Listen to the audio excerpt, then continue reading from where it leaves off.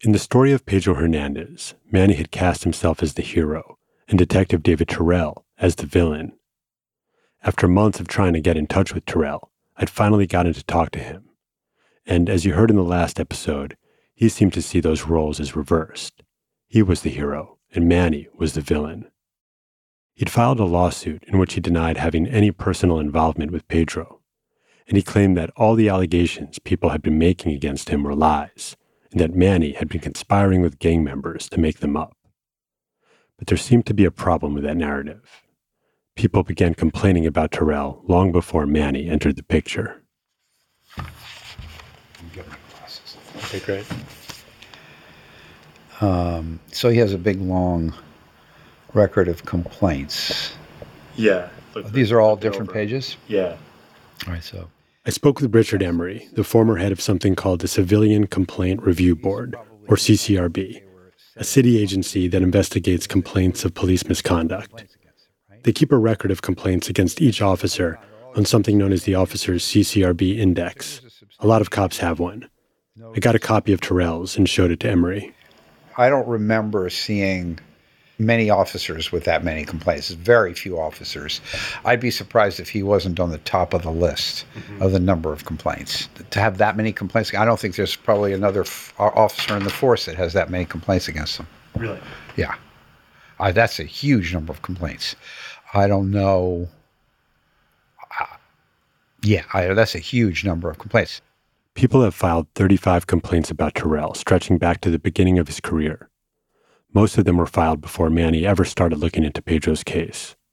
To put those numbers in perspective, most NYPD officers receive 1 or 2 complaints in their whole career. Terrell's 35 almost put him in a class of his own.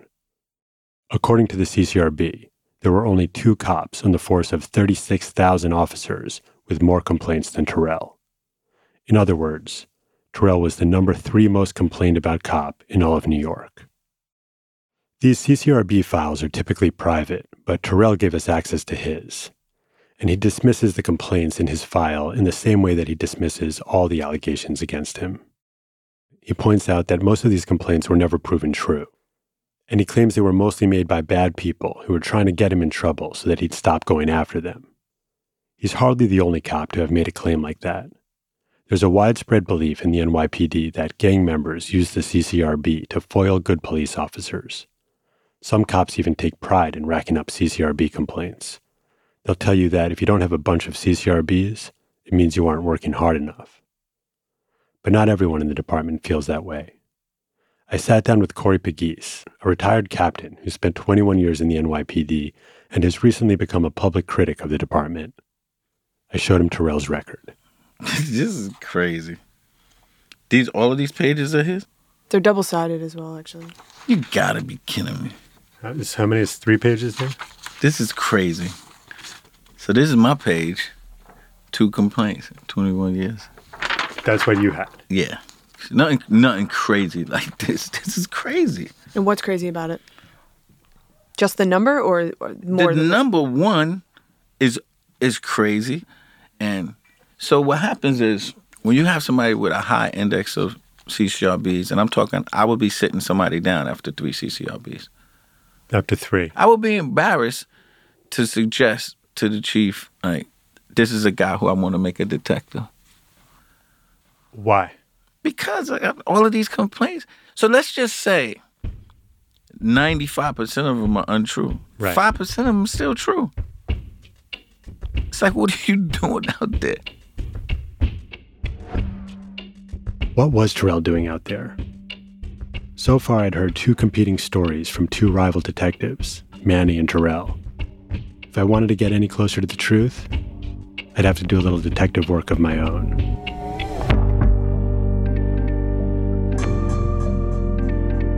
From Gimlet Media, I'm Saki Kanafo, and this is Conviction.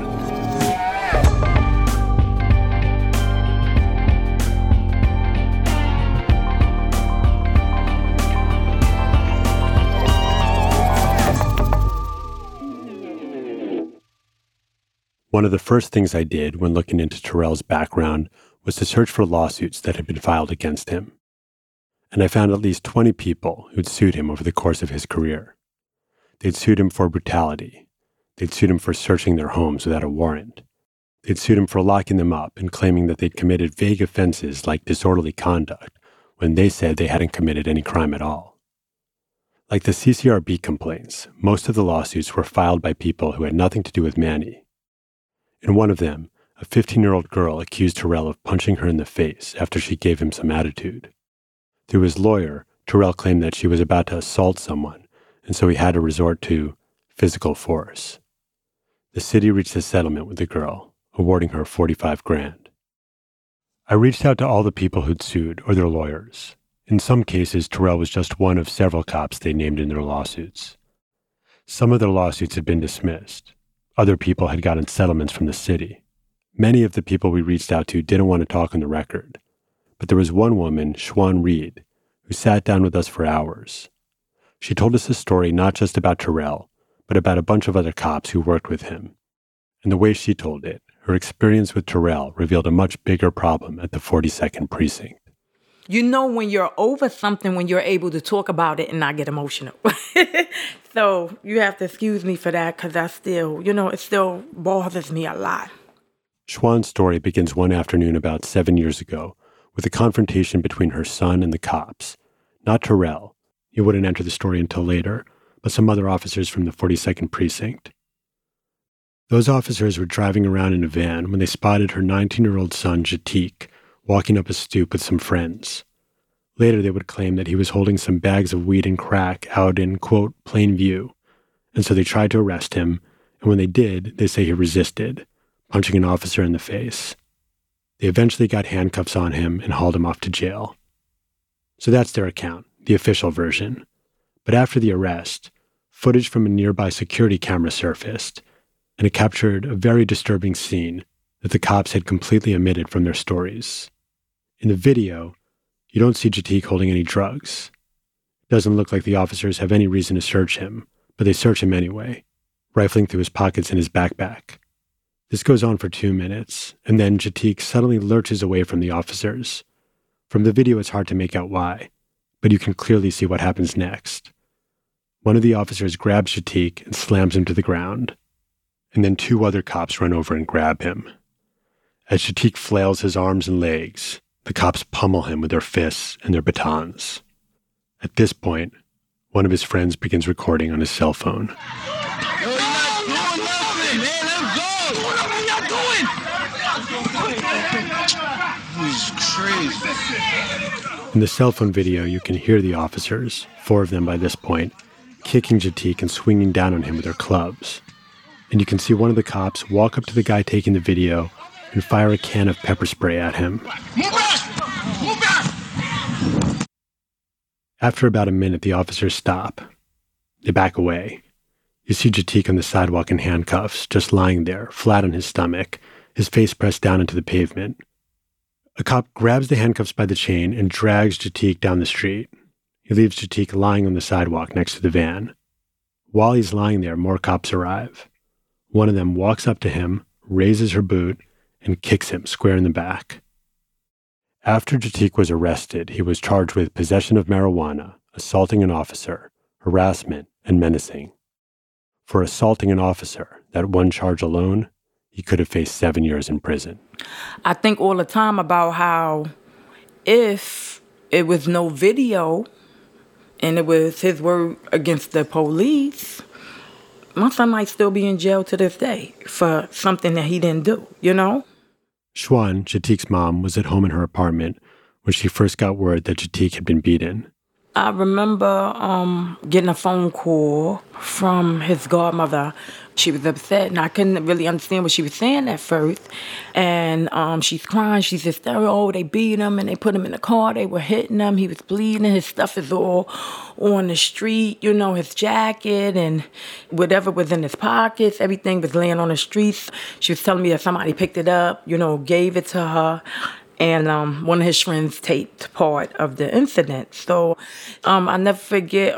It's funny now, but I was taking my hair out because I had my hair done, and I just took my hair out. So my hair was looking crazy. I didn't have a chance to do my hair or nothing. But I hurried up and I got dressed and I just threw on a baseball cap. And my phone was barely charged. And I got Jair dressed quickly and I was out the door. Jair is one of her sons. He was 4 at the time. She grabbed him and rushed over to the 42nd precinct, where she was joined by one of her other sons, Jay-Sean, who was 17, and one of his friends. She says she went up to the front desk and asked to speak to the captain, but the cop at the desk kept telling her that the captain wasn't available. After a few tries, she said she could tell she wasn't getting anywhere with him, so she turned to leave. And as she did, she told him that ignoring her wouldn't make the problem go away. She told him the whole thing was caught on video. And it's at this point, Schwann says, that David Terrell enters the story. Schwann says she walked out of the precinct through a metal gate.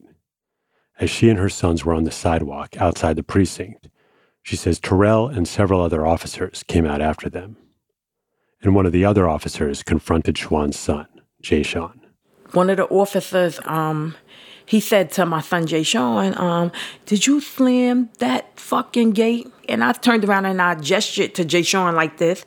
Put your finger on your mouth. Like I gestured to him, don't say anything, because I've always taught them, if there's an issue, I speak to grown-ups, not you, and you're never disrespectful. So I gestured for him to be quiet, and I turned to the officer, and I said to him, no, he didn't slam the fucking gate. I repeated what he said.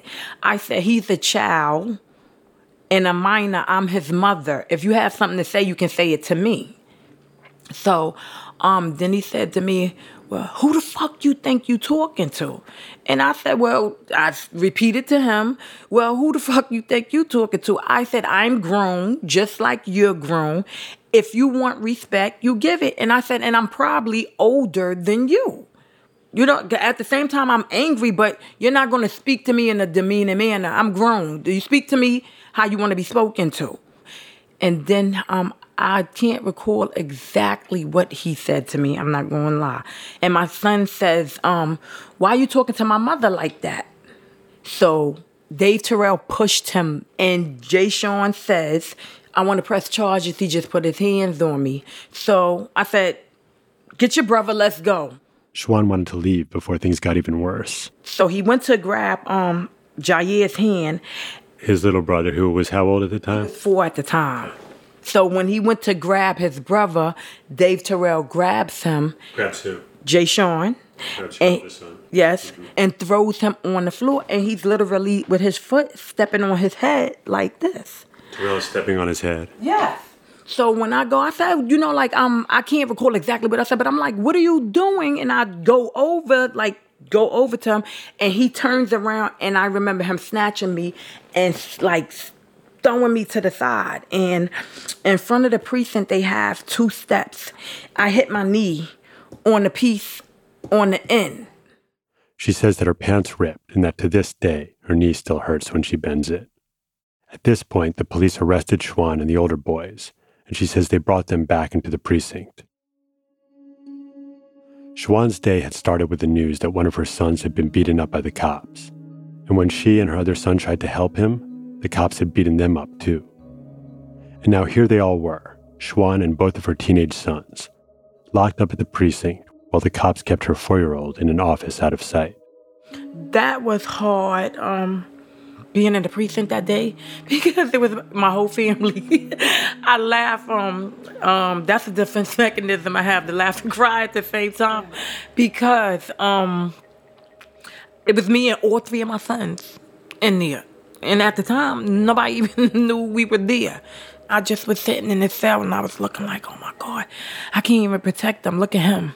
And look at him, look what they did to him. And there's nothing I can do. She says she turned to her 17-year-old son, Jay-Sean, who was in the cell next to hers, and she gave him some advice, using a phrase I'd heard before. And I remember telling Jay-Sean, don't say nothing because you don't have no wins, and it's all of them, so it doesn't matter what you say. No wins? Like, it's you have no wins. If you're being verbal with them and they beat the hell out of you, there's nothing you can do. Like, you have no way to really defend yourself, and who's going to help you? Or who, when you go through the system and they say you did ABC, who they're going to believe? Schwann expected the cops to lie about what happened that day. And according to her, they did. Terrell and the other cops provided their accounts of what happened in their official reports. And those accounts were different from Schwann's in a subtle but important way. In Schwann's telling, the cops came after her and her sons after they'd already walked out of the precinct and confronted them and eventually arrested them for no reason. But in the cops' version, Schwann and the boys refused to leave the precinct, which gave the cops a justification to arrest them and to use physical force. Based on the police accounts, prosecutors filed formal charges against Schwann and the older boys: trespassing, obstructing justice, resisting arrest, disorderly conduct.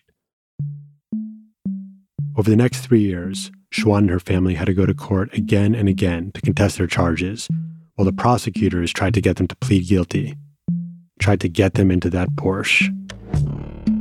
But Schwann's case was different from most cases. Although she had no video to back up her claim about what happened to her and Jay-Sean at the precinct, there were those videos of Jatik getting beaten by the cops in the street. Those videos got a lot of media attention, and a team of high-profile lawyers signed on to represent Schwann's entire family pro bono. Because of all that, the lawyers, the video, Schwann says things went differently than they might have otherwise. Although her son Jay-Sean and his friend pled guilty to disorderly conduct, Schwann and her son Jatik held out against the pressure to take a deal, and the charges against them were ultimately dismissed. After those charges were dropped, Schwann's family sued the cops and the city for what happened to them. Recently, the city settled, paying them more than $600,000. Terrell disputes Schwann's version of events, and in his lawsuit, he says he had no, quote, personal contact with Schwann. Schwann used her share of the settlement money to get out of the Bronx. She lives in a small town now, in a modest house with a yard, and she loves it. Loves the peace and quiet. Loves the school where her youngest son is now in 5th grade. But even so, Schwann doesn't feel like they won. 2 of the cops accused of beating Jatik had to pay some money towards the settlement. Some of the others were put on desk duty, but none of them lost their jobs. Terrell says he was investigated by the NYPD and was found to have violated no department policies. A few years after the incident, he was promoted to detective. For them to get what I feel like is just a slap on the wrist, oh, you have desk duty, and what is that? So they kind of, in a way, letting these cops know they are above the law. And that's what people are having a problem with, because they doing stuff and they not being held accountable. In other words, they're getting away with it, basically. They should be held at the same standards as we are when you break the law and you're held in contempt and you're lying under oath and all that. But you're supposed to be the person that we look to tell the truth and be honest and upright and, save us. In a lot of the lawsuits against Terrell, a civilian accused him of something and he denied it, and there's no definitive proof either way. But the allegations against Terrell didn't just come from civilians who'd sued him. Other people had accused him of bad behavior too, including the NYPD itself. That's coming up after the break.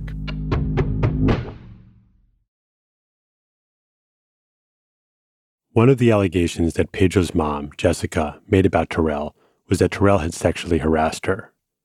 As I looked into Terrell's past, I found that she wasn't the only one. Last year, someone leaked about 2,000 NYPD disciplinary records to BuzzFeed. Searching through them, I found that Terrell had been investigated by the NYPD's Internal Affairs Bureau in 2011 for sexual harassment of a minor. Looking into it further, I found that he was charged with placing his arm around someone under the age of 18 and saying, quote, "You're too pretty to be getting into trouble, and I want to give you a kiss." He was found guilty of sexual harassment by the department. He also pled guilty to telling a minor on another occasion, "If you were a little older, I'd marry you." Terrell was disciplined. He had vacation days taken away, but he was allowed to keep his job. Then there was a story I heard from a lawyer named Walter Fields. Fields represents juvenile defendants in the Bronx. Back in 2013, he represented one of several kids who'd been charged with an assault. The kids all said they were innocent, but the prosecutor claimed to have a very credible witness, someone who had testified that these kids had committed the crime, a police officer. This police officer took the stand and was totally incredible. He did not tell the truth besides saying his name. And what was his name? His name was Officer Terrell. Because this was a juvenile case, the records were sealed, so we couldn't get the transcripts. But when I spoke to Fields, he said there was one piece of testimony in particular that he still remembers vividly. After Terrell testified that these kids were guilty, one of the kids' lawyers stood up to cross-examine him, and that lawyer asked Terrell an unexpected question. Do you have a relationship with young man X's mother? Terrell was being asked if he'd ever dated the mother of the kid he just testified against. If it turned out that he had, it would have raised a lot of questions, like, was he using his power over these kids to get involved with their moms? And he said no. According to Fields, Terrell denied on the stand that he'd ever been in a relationship with this kid's mother, at which point the kid's lawyer presented some text messages Terrell apparently sent the mom. There were text and written material presented that he would text back and forth having pet names for her. You know, things that show true, that someone would text back and forth showing some sort of an affection, or someone would text if there was an intimate relationship. According to Fields, the kid's lawyer asked Terrell if he'd sent those texts, and Terrell admitted that he did. And the case fell apart after that. All of these 4 young men were found not guilty. You know why? Because he was totally incredible, and because he lied, and because the judge found that he didn't see what he said he saw, and that he didn't know what he said he knew. He could have simply took the stand and said, yes, I was dating child X's mother, but he didn't do that. He lied about it. Fields says he still thinks about this case years later. This case stuck with me, and my 2 partners weren't in the courtroom when this happened. And after this, they'll tell you, I was shaken to my core. Like, your partner's sitting right here. Can you remember his reaction? He was very upset by it. And he was just outraged and couldn't believe that this officer of the law would have the nerve to think that he could just run roughshod over the truth to the peril of the lives of these young people. By the police department's own standards, lying is one of the worst things an officer can do. There's a reason for this. In countless cases, like the one you just heard about, cops testify as witnesses, and a cop's word carries a lot of weight. So if a cop lies, it can mean someone spending years in prison for a crime they didn't do. And that's one of the reasons the police department's rulebook explicitly states that cops who lie will face the department's harshest penalty. Barring, quote, exceptional circumstances, they will be fired. By now I'd found that Terrell had been accused of lying in a couple different instances. Schwann had accused him of lying on an arrest report, and the lawyer Walter Fields claimed he had lied in court. It's possible the police department didn't know about those things, but there was this one other instance that the police department definitely knew about, because the CCRB told them about it. The CCRB, again, is that agency that investigates civilian complaints against the police. Richard Emery is the former head of the agency. For almost 2 years, I was chair of the Civilian Complaint Review Board and did literally hundreds of cases, reviewed hundreds of cases of complaints against police, many of which involved lying. The CCRB, when we found false statements, we didn't do it lightly. That was either some document that was contradicted, that was video that was contradicted. Emery told me that when cops were brought into his agency to answer questions, they often lied. But the CCRB wouldn't say that in the official report unless they had hard evidence. It was often testimony from the police officers where the police officer would say one thing, they'd be confronted with a video which made it very clear that the situation was the opposite of what they said. So that's how clear and absolutely unequivocal the lying was, the false statements were. When that happened, when the CCRB found what they felt was clear, unequivocal proof of an officer lying, the CCRB would add 3 words to the complaint: false official statement. Looking through Terrell's CCRB record, next to an entry on the 5th page, I saw those 3 words: false official statement. When we spoke with the CCRB, they said Terrell had been accused of searching someone's home without showing the person a warrant. Terrell told the CCRB that he did show the person a warrant, and that the person clearly read it and even asked questions about it. But 2 other cops who were there told the CCRB that never happened. And to cap it all off, the CCRB learned that the guy whose home had been searched would have had a pretty hard time reading the warrant. According to the CCRB, he was legally blind. By the department's own standards, it seems that Terrell should have been fired. But over the last 8 years, the CCRB found at least 81 cases where cops clearly lied to them. All 81 of those cops, barring exceptional circumstances, should have lost their jobs. But as far as the CCRB knows, only 2 of them did. I spoke to Richard Emery about it. I viewed it as a major lapse of the police department not to be disciplining the false statements cases that we sent over, and I thought it was indicative of their unwillingness to deal with police lying. Why do you think they were so unwilling to deal with it? Partially because the penalty is draconian in the police guide. Firing people is a pretty extreme measure. And secondly, because I'm afraid that there's too much tolerance of police lying generally in the police department. Maybe that explains what happened with Terrell. Even after the CCRB found hard evidence that he'd lied, the department didn't fire him. He remained on the streets, making arrests, locking people up. I needed to talk to Terrell about the allegation that he'd lied to the CCRB. Could he tell me more about what happened there? Were there exceptional circumstances? And if so, what were they? I also wanted to ask him about all the other claims made against him by all the other people I'd talked to. So the next time I sat down with him and his attorney, Eric Sanders, I began going through the claims, starting with a story that Pedro's mom, Jessica, had told. All right.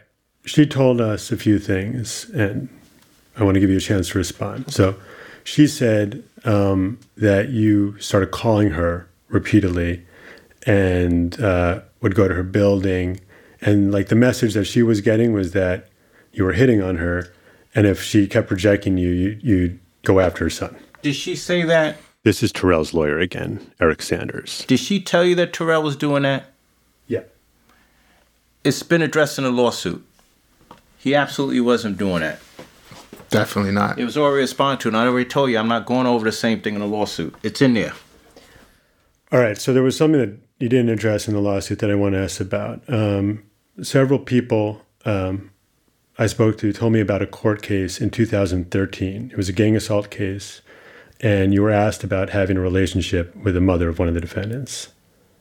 Can you tell me about that? Absolutely not. Why not? Listen to me. I'm going to tell you this one time. He's not here to answer anything about wild allegations made against him from out of nowhere, that's not documented anywhere, that's no one ever made a complaint about. He's not here for that. Some of it is documented. There was a document that was leaked by BuzzFeed. Where is it? Where's the document? Where's the document? I want to see it. I have it right here. Okay, I want to see it. Instead of asking him a question about short term.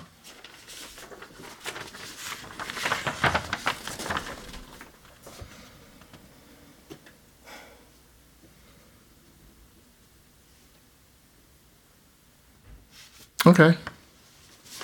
I know what this is. What is it?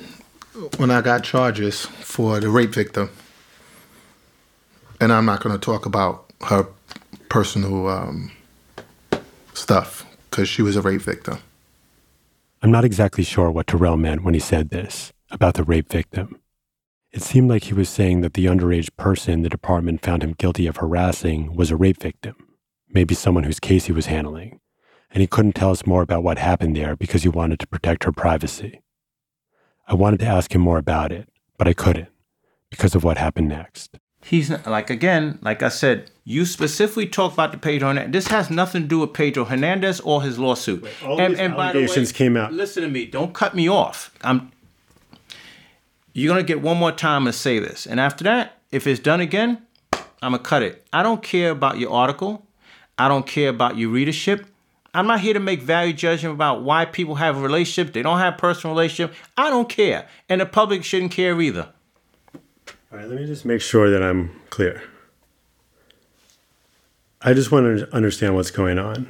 And if people have a misperception about you, then I want to understand that. People don't know about this and they don't care. The public doesn't care. All they care about is Pedro Hernandez. That's what they relate him to, nothing else. I think that it is relevant, but you're saying it's not. But I'll tell you what I'm going to do. I don't have to be here for this. And you know what? It's over. See?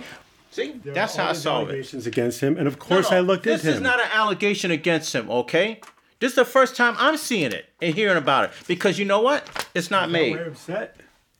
Saki, you like listen to me or sometimes feel like I'm a fucking idiot. I don't care what BuzzFeed put on their website. First of all, BuzzFeed is a fucking blog shit, all right? That's the first thing. Not one major media company talked about this. You know why? Because they know that this was a leak. And you know what? Guess what? Interview's over. I don't care what you do. He's not here to fight in the paper. And I don't play that game. Have a nice day. Sorry, guys. All right, you're walking out. I mean, nothing I can do, brother. It's my attorney. What am I gonna do? Why do you say sorry? Do you want to talk? No, I'm saying sorry for the way this thing turned out. So You're doing something else unethical. You know I have a client, right? You should be talking to him. Have a nice day. All right. Bye.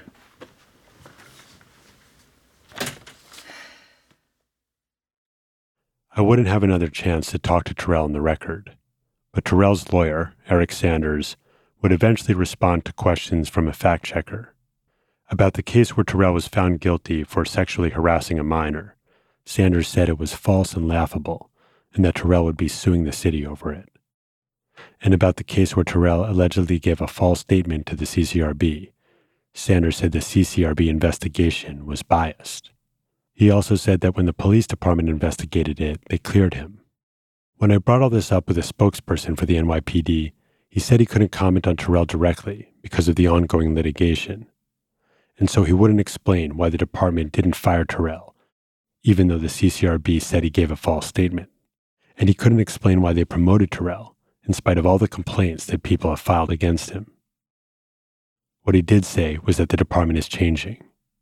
He said they're moving away from evaluating officers and their arrest numbers, and he pointed out that the police commissioner recently assembled an independent panel to review the department's disciplinary practices. Now that might sound like boilerplate, but it is significant. The department is finally acknowledging a concern that a lot of people, including cops, have been raising for years.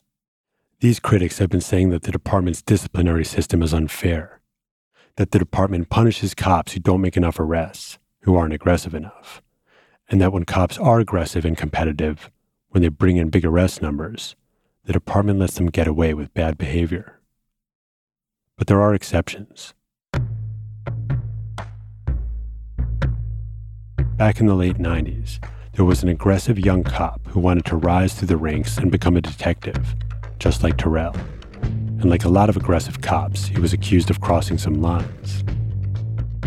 But in his case, the department didn't let him slide. Instead, the department went after him. That cop's name? Manny Gomez.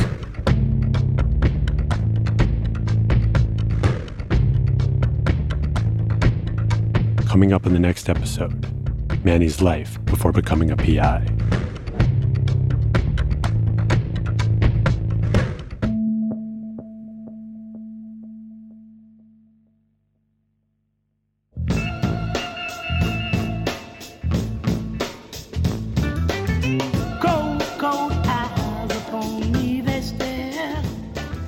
Conviction is a production of Gimlet Media.